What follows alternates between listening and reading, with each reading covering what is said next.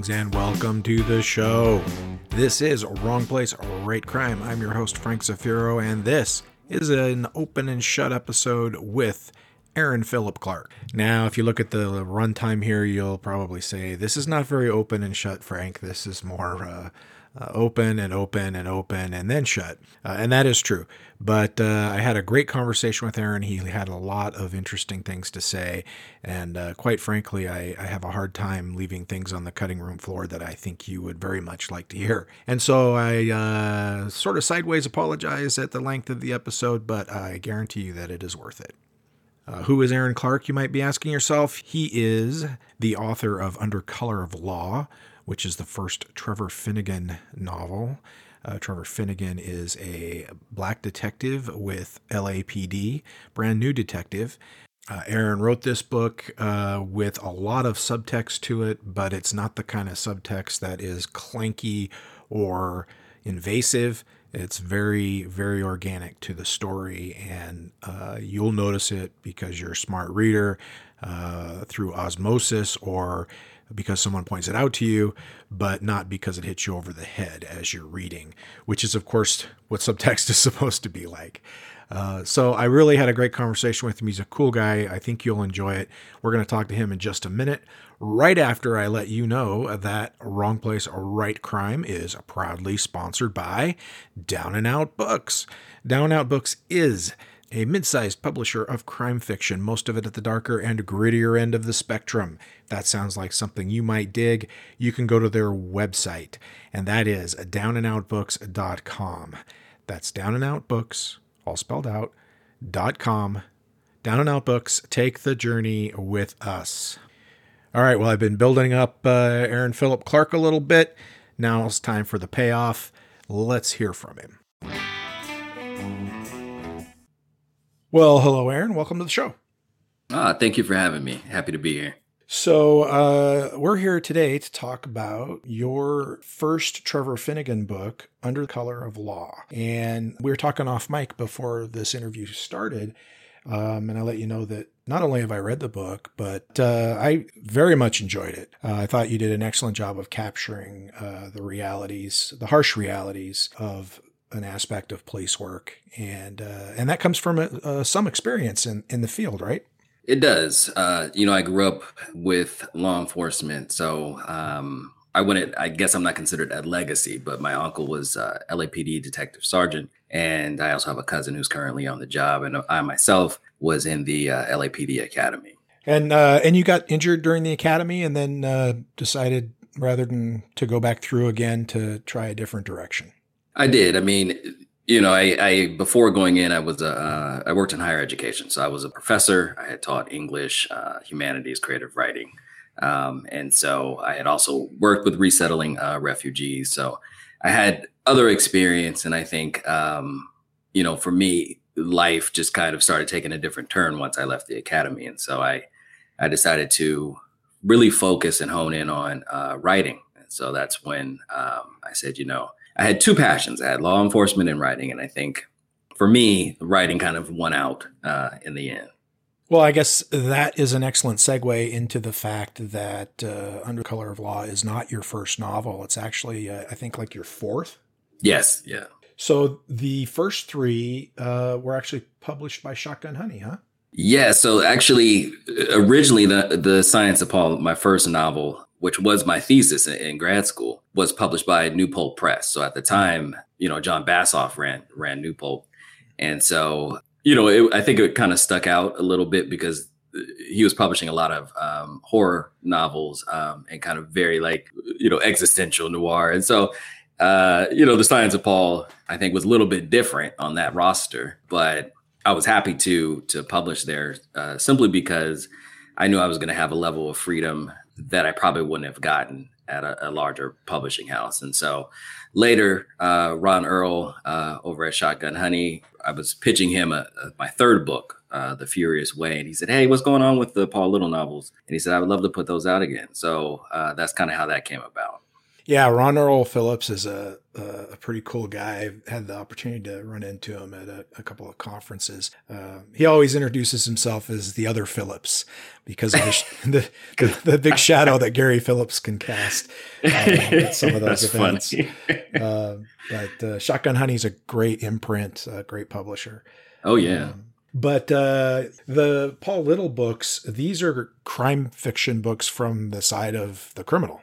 Right, right. So Paul Little is this guilt-ridden ex-con who is trying to do the right thing and is not so sure that he's kind of fit for society. And so he's a little bit of a shut-in living in Philadelphia. His grandfather dies and leaves him a piece of land in North Carolina.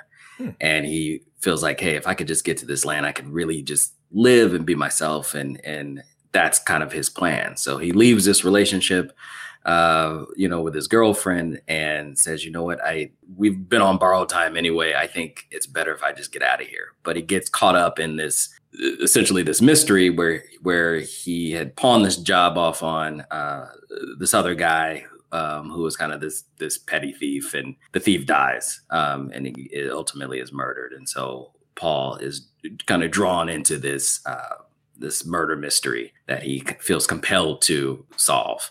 And so, it's hard for him to get out of North Carolina, but in the second book, he makes it there. And then he gets caught up in another situation in the South, like classic noir. Because wherever you go, there you are, right? Exactly. So, he's minding his business, and then here he is. He's caught up in another situation. And The Furious Way, is that something different? The Furious Way is a standalone. So after writing the Paul Little novels, I just wanted to really just write something that was just super pulpy. And so, The Furious Way is a aging kind of gangster who's living in San Pedro, LA. And he is sought out by a young girl who wants to learn how to kill people. And essentially this gangster's methodology is that he trains dogs to maul people. And that's kind of how he goes about doing it. And so she seeks him out for tutelage. And then it awakens something in him because he's kind of in his, golden years. So it awakens something in him, and he becomes kind of uncontrollable. And as they seek to get revenge, they're getting revenge on an assistant DA who she believes is responsible for the death of her mother. So there's all type of conflict there. But it is very much about the gentrification in Los Angeles. It's kind of a metaphor for the past and how the past is essentially being erased, in this community. And, it's a lot of subtext in there, kind of about how LA is the victim of the wrecking ball. No one really remembers the past here. It just constantly keeps getting erased. And that's how he feels. This aging gangster feels like they're going to erase me.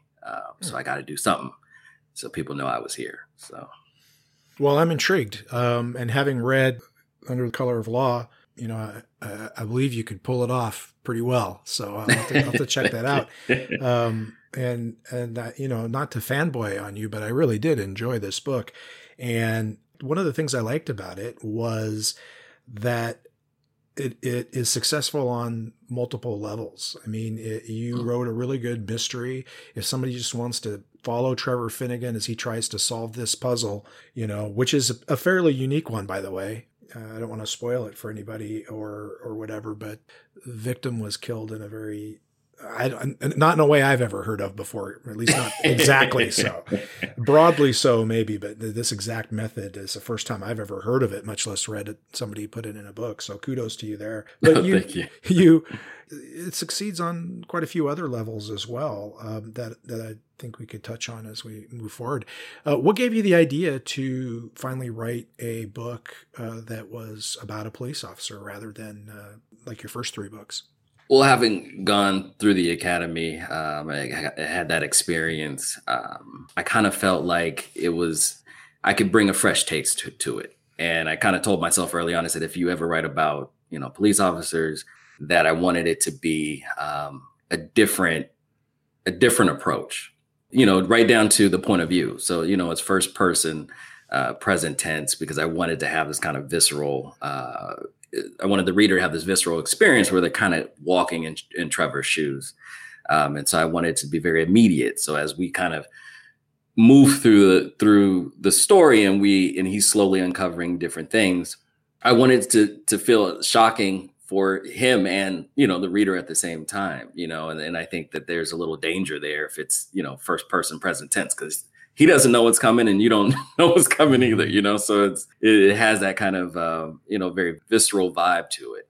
And so, that was kind of originally that was the idea, is that tell a kind of a fresh take on this Black rookie detective. And as I was writing it, that's when I think some of the feelings and things that were going on just in terms of how people were viewing law enforcement, how in some ways law enforcement wasn't helping their cause, and I just felt like I wanted to explore that. Well, that is one of the layers that I was referring to. I mean, there are a lot of them. There's a relationship with a girlfriend. There's a relationship with a longtime friend that he has feelings for.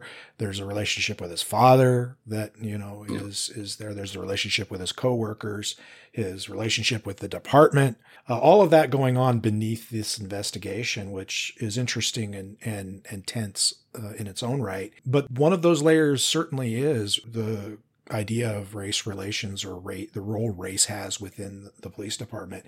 And I was not aware that LAPD has or had a recruitment problem. If when it comes to Black recruits, I mean, it's depicted in your book that white recruits, Latino recruits are plentiful, but Asian and Black recruits are hard to come by. Now, is that reflected in reality, or was that something that you amped up for the purposes of the fiction? Oh no, that's very real, and it's almost a running joke. It's like at graduation. When my cousin graduated, officer came over and she said, "Well, it looks like you're the one," because she was the only one. She was only female, but normally it's one Black or African American officer, female, and one male, and that's how it's been for a while. And I think that it's there's different reasons, I think, for it. Some of those reasons are obviously not good, but it doesn't reflect the demographics of the city, and that has been one of the biggest arguments when it comes to the recruiting practice. Now, LAPD has attempted to, I won't say rectify that, but alleviate some of that. And so they have a pre-academy, which I have feelings about, but they have this idea of this pre-academy that is exclusively for African-American recruits, to help them be more successful.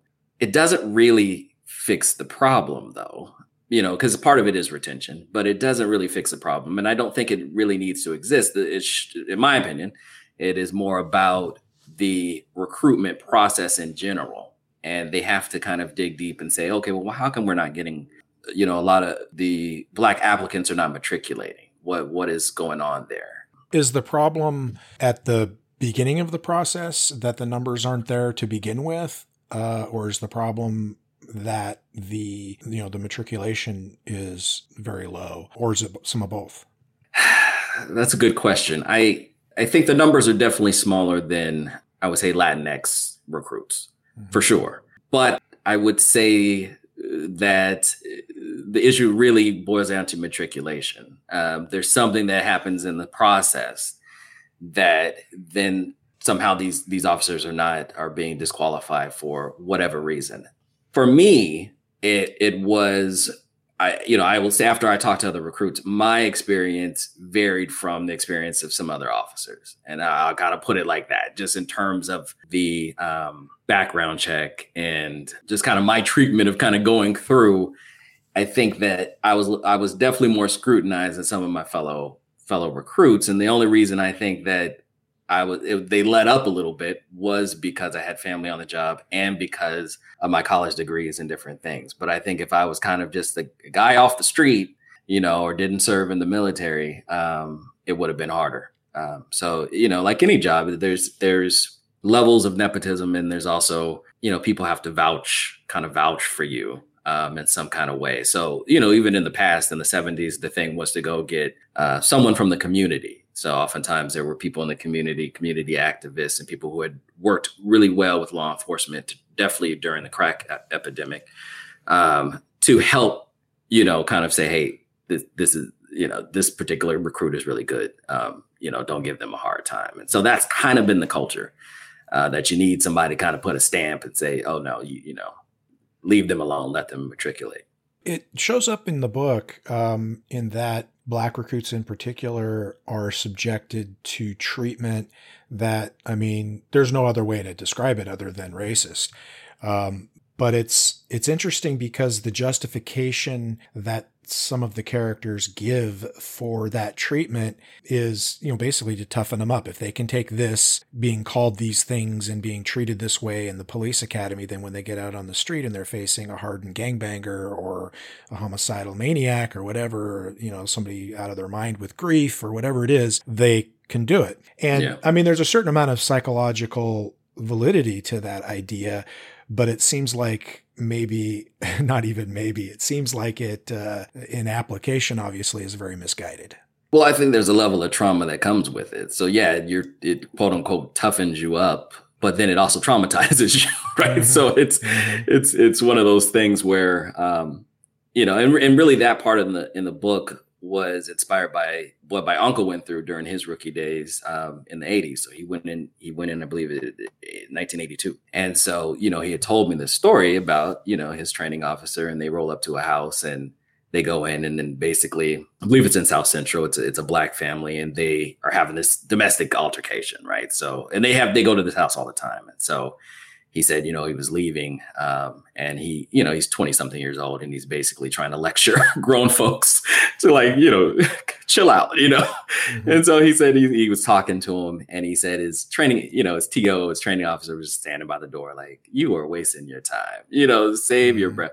And as they were leaving, his training officer says, like, well, these N words essentially will never learn. And he said that was the pinnacle moment where he was like, wait, what? Mm-hmm. And for him, he said he was frozen because in his mind, this training officer was supposed to keep him safe, right? So it's almost like a really weird abusive relationship, because you put your faith in this individual to keep you safe, and you have this bond with because that is your partner. Mm-hmm. But at the same time, there's this undercurrent where it's kind of like, because you have that badge, his training officer didn't see him like this family. And he's saying, well, this family is, is could be no different than my family, Mm-hmm. So if you see them like this, how do you see me? So right. It was traumatizing for him, early on. And now obviously he had a family he had to support. And he said that was the moment where he said, okay, well, how are you going to weather this? How are you going to kind of exist within this department? And he had to compartmentalize, and he had to figure out how to do that. So it's a lot of work, for a Black officer.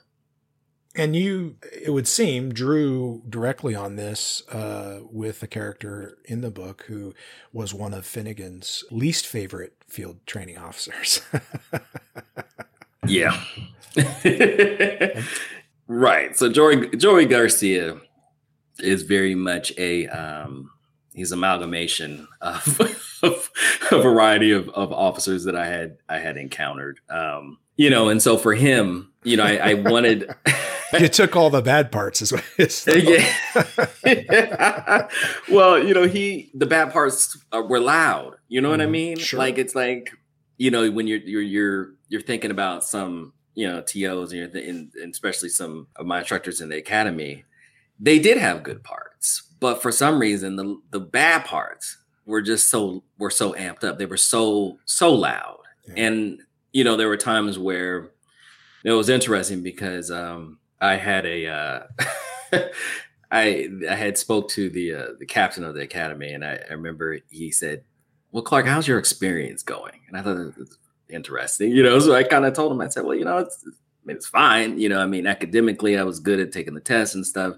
If it hadn't been for my injury, who knows, I probably would have been fine, but I just thought it was interesting because I said, well, I kind of told him, I said, we have a instructor here, and I said, he's teaching us first aid, but I said he does a lot of yelling, and and I said I don't understand how it correlates with first aid because I said, the way I learn is like I'm really meticulous, so I'm like, just kind of tell me what I need to do. But this particular instructor, and he said, yeah, sorry about that.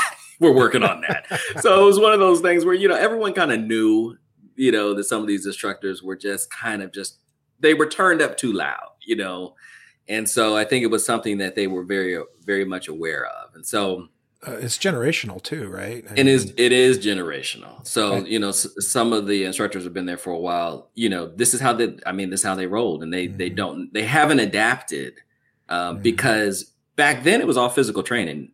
Back in the 80s and 90s, you just had run days. I mean, in terms of the education part of it and learning penal codes and stuff, they learned the ones that they were going to use, but mostly this is a physical thing, and so they would even tell us, they said, well, in terms of understanding the job and the legal aspects, they said, you guys are light years from where we were. And so, it is generational in the sense that they're used to more of a paramilitary kind of environment. And this was shifting. It was shifting more to academic. We spent a lot of time just learning, and so it was hard for them to kind of turn that down. And so Garcia essentially is one of those guys. Yeah. Even though he's young, younger, but he is one of those guys who's like, he can't turn it down. This is it. When I went through the academy in the early 90s, they called it stress inoculation, which is a wonderful term. And I bought into it. I still buy into it. I mean, I think you do have to train the way that you play, right? You have to practice the way you play. You have to train for the realities, but it was just clumsy. And in the case that you outline in the book, it was just wrong. I mean, I don't think you need to call somebody degrading names to stress them out. There's other ways to inoculate them against stress so that they can handle stress and be able to perform under stress. But it is generational, both in terms of how old somebody is, but also just like when they came on the job and who their mentor was and who their heroes were and all of that. Yeah, very much so. Yeah. One of the things I really liked about your book, though, Aaron, was that you didn't write Finn as this shining armored knight who is, a crusader who doesn't make any mistakes and is perfectly likable, and he's only being picked on because he's black, right? I mean, and instead, he's a human being who has his own flaws. He also has his skills. He's a very good investigator. He's very tenacious. He picks up on subtle things. So his cop intuition is strong.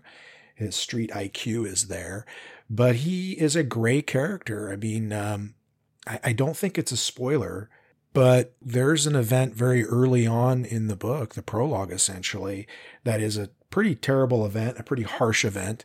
And you learn pretty quickly, like I think in chapter 1, that even though Finn was against what happened, it happened. And so he turned it to his political advantage. He used it to achieve his own ends. And he manipulated the situation to his own benefit. Yeah. Whereas the altruistic, shining knight in his armor would have taken a very different route. And that is true throughout the book. I mean, he does improve in this regard. There's growth, but he's kind of doing that same thing for a while in this book. And so, I mean, obviously that was a very conscious decision. Yes. For me, I felt like I didn't want to write that type of character who, and I don't even know how to phrase it, right? So kind of the do-gooder cop or who's as a hero, because I'm not so sure the literary hero necessarily exists anymore. I think that, my approach to writing is to write human beings who have heroic moments, because we're not all one thing.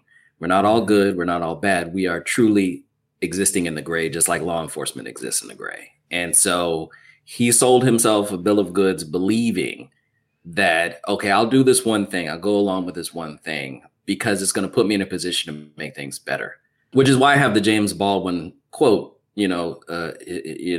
Serrata has, kind of lived, that's her philosophy. But this idea that people pay for what they do by the lives that they live, and the consequences, repercussions of our actions are things that potentially can haunt us for time, for years to come, till we go in the grave, if we don't do something about it.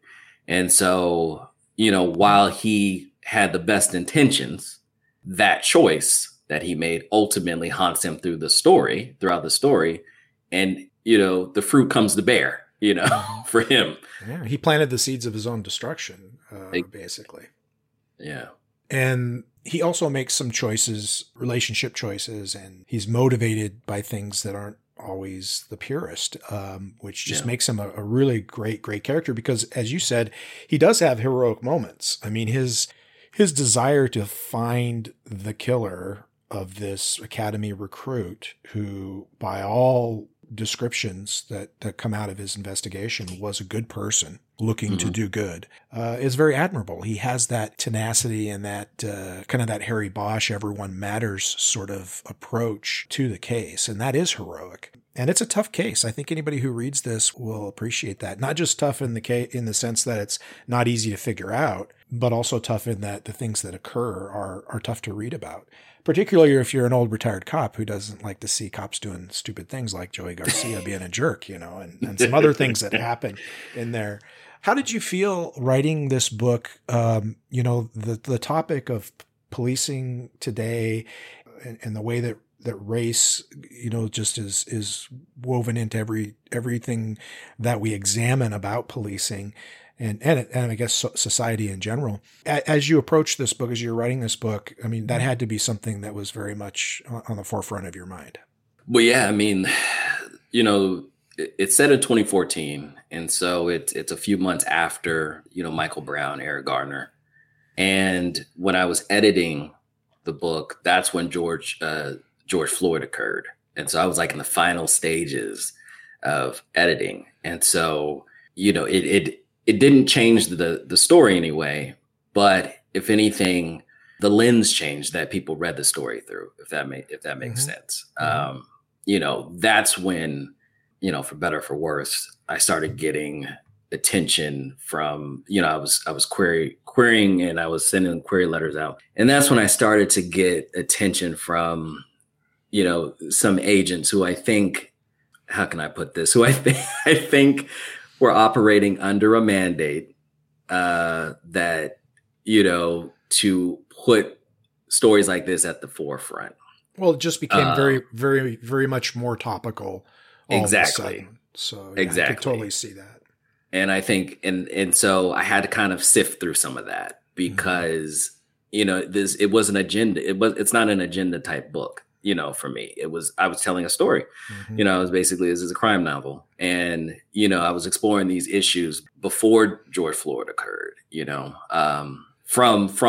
based on some of my experience. And so, for me, all of that just kind of was organic in terms of talking about these things because it was through the lens of a black cop. So, I think for some people, it felt more like, I would say for some of the agents who read early on, I think some kind of ran from it because it was maybe a little bit too real, and I think some were intrigued by it, but didn't know how to sell it, and then others, and ultimately the agent I went with fell in love with the story and the characters. And I think that's what happened with my particular agent is that the first thing she said to me is she said, well, this is a human story. And I said, thank you. Very much is. I think that's what it is. That is a very good description.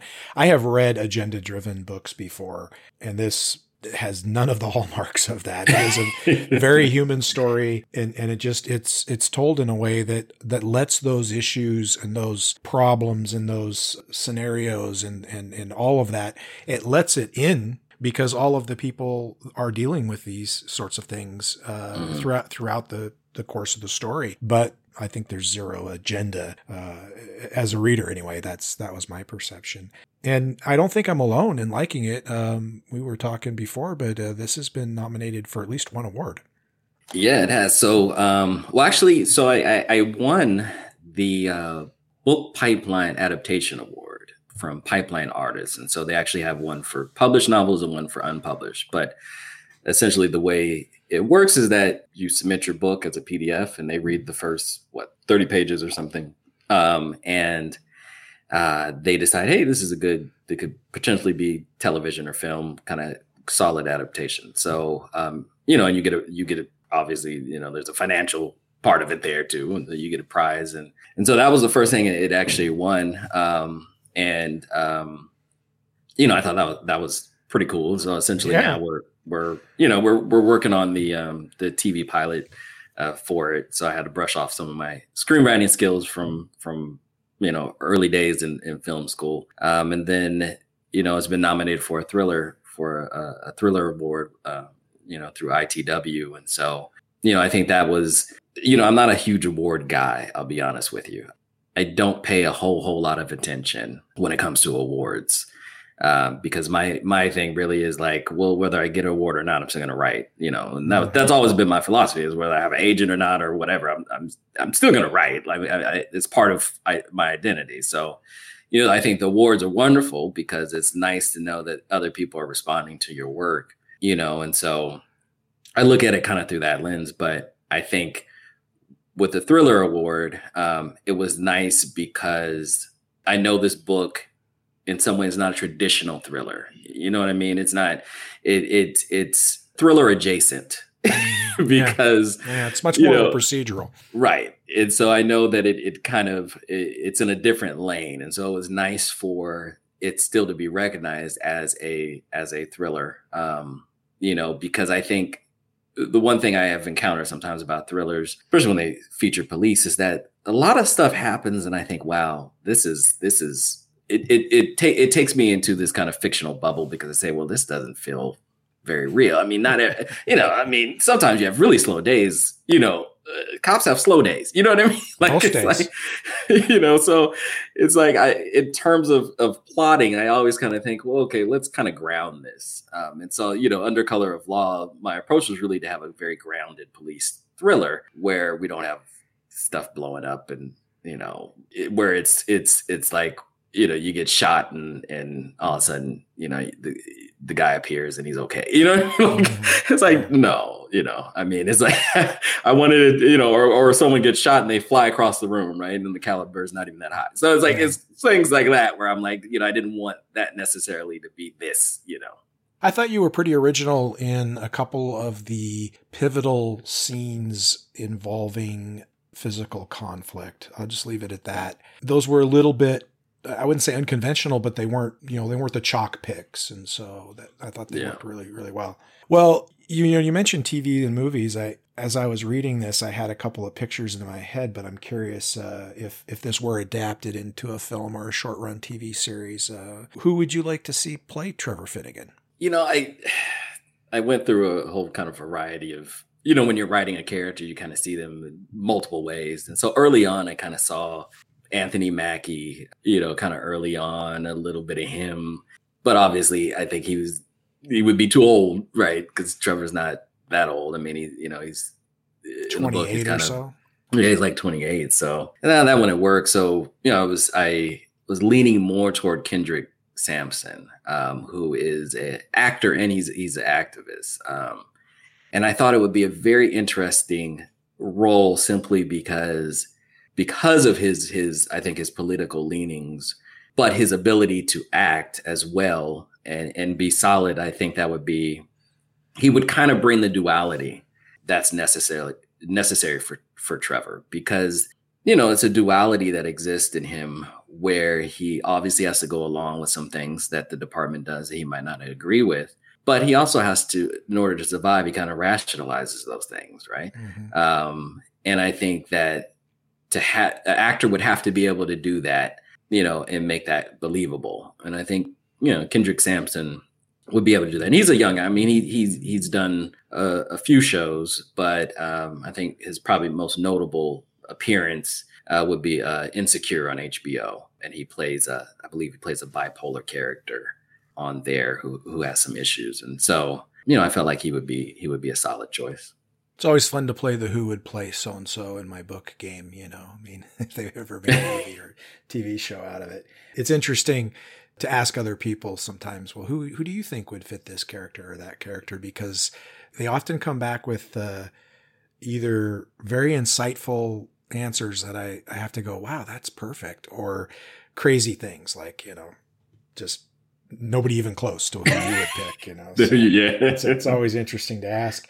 Now, this will not be the final Trevor Finnegan book either. No. So Blue Like Me, which is the second book in the series, will be out as of now, November. And so it takes place 2 years after Under Color of Law. And Trevor is in a different place. I mean, not to spoil anything, but once you kind of read Under Color of Law, he can't just go back to being a cop. Not to say he won't become a cop again, but he's not going to be a cop again in the second book. And so he finds himself kind of in the position of a consultant working for a law firm, and then moves into kind of the private investigator role. But he targets a particular type of individual with his investigations.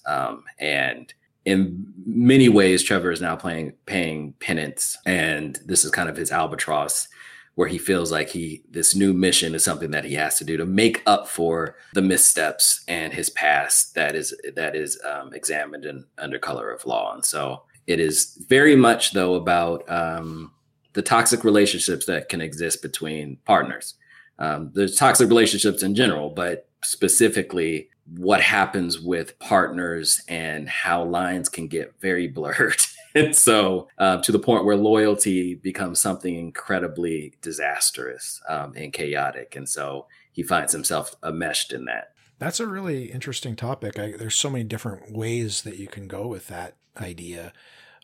So I'll look forward to reading that one as well. The title Blue Like Me, it's reminiscent of that idea that, hey, I am a police officer. The color I see is blue. Like, I don't care if you're Black, Hispanic, Asian, white, whatever other iteration of race you want to claim, you're wearing the same uniform and carrying the same badge as I am. So I see blue. And it's a great sentiment. And I think there's an element of truth to it in most cops. I think they definitely feel that way. But it's also, it's a little bit naive to say that just because we're part of the same group or organization that suddenly we don't see or aren't affected by race anymore. So it's the title fascinates me as well. And I suspect this is something that I'll be reading about in November. and part of it too, right, is it's kind of that blind loyalty a little bit that sometimes hijacks our rational thought. Because it's going to kind of examine that, and how there's a natural inclination, I think, with law enforcement to help each other, especially when we're in trouble.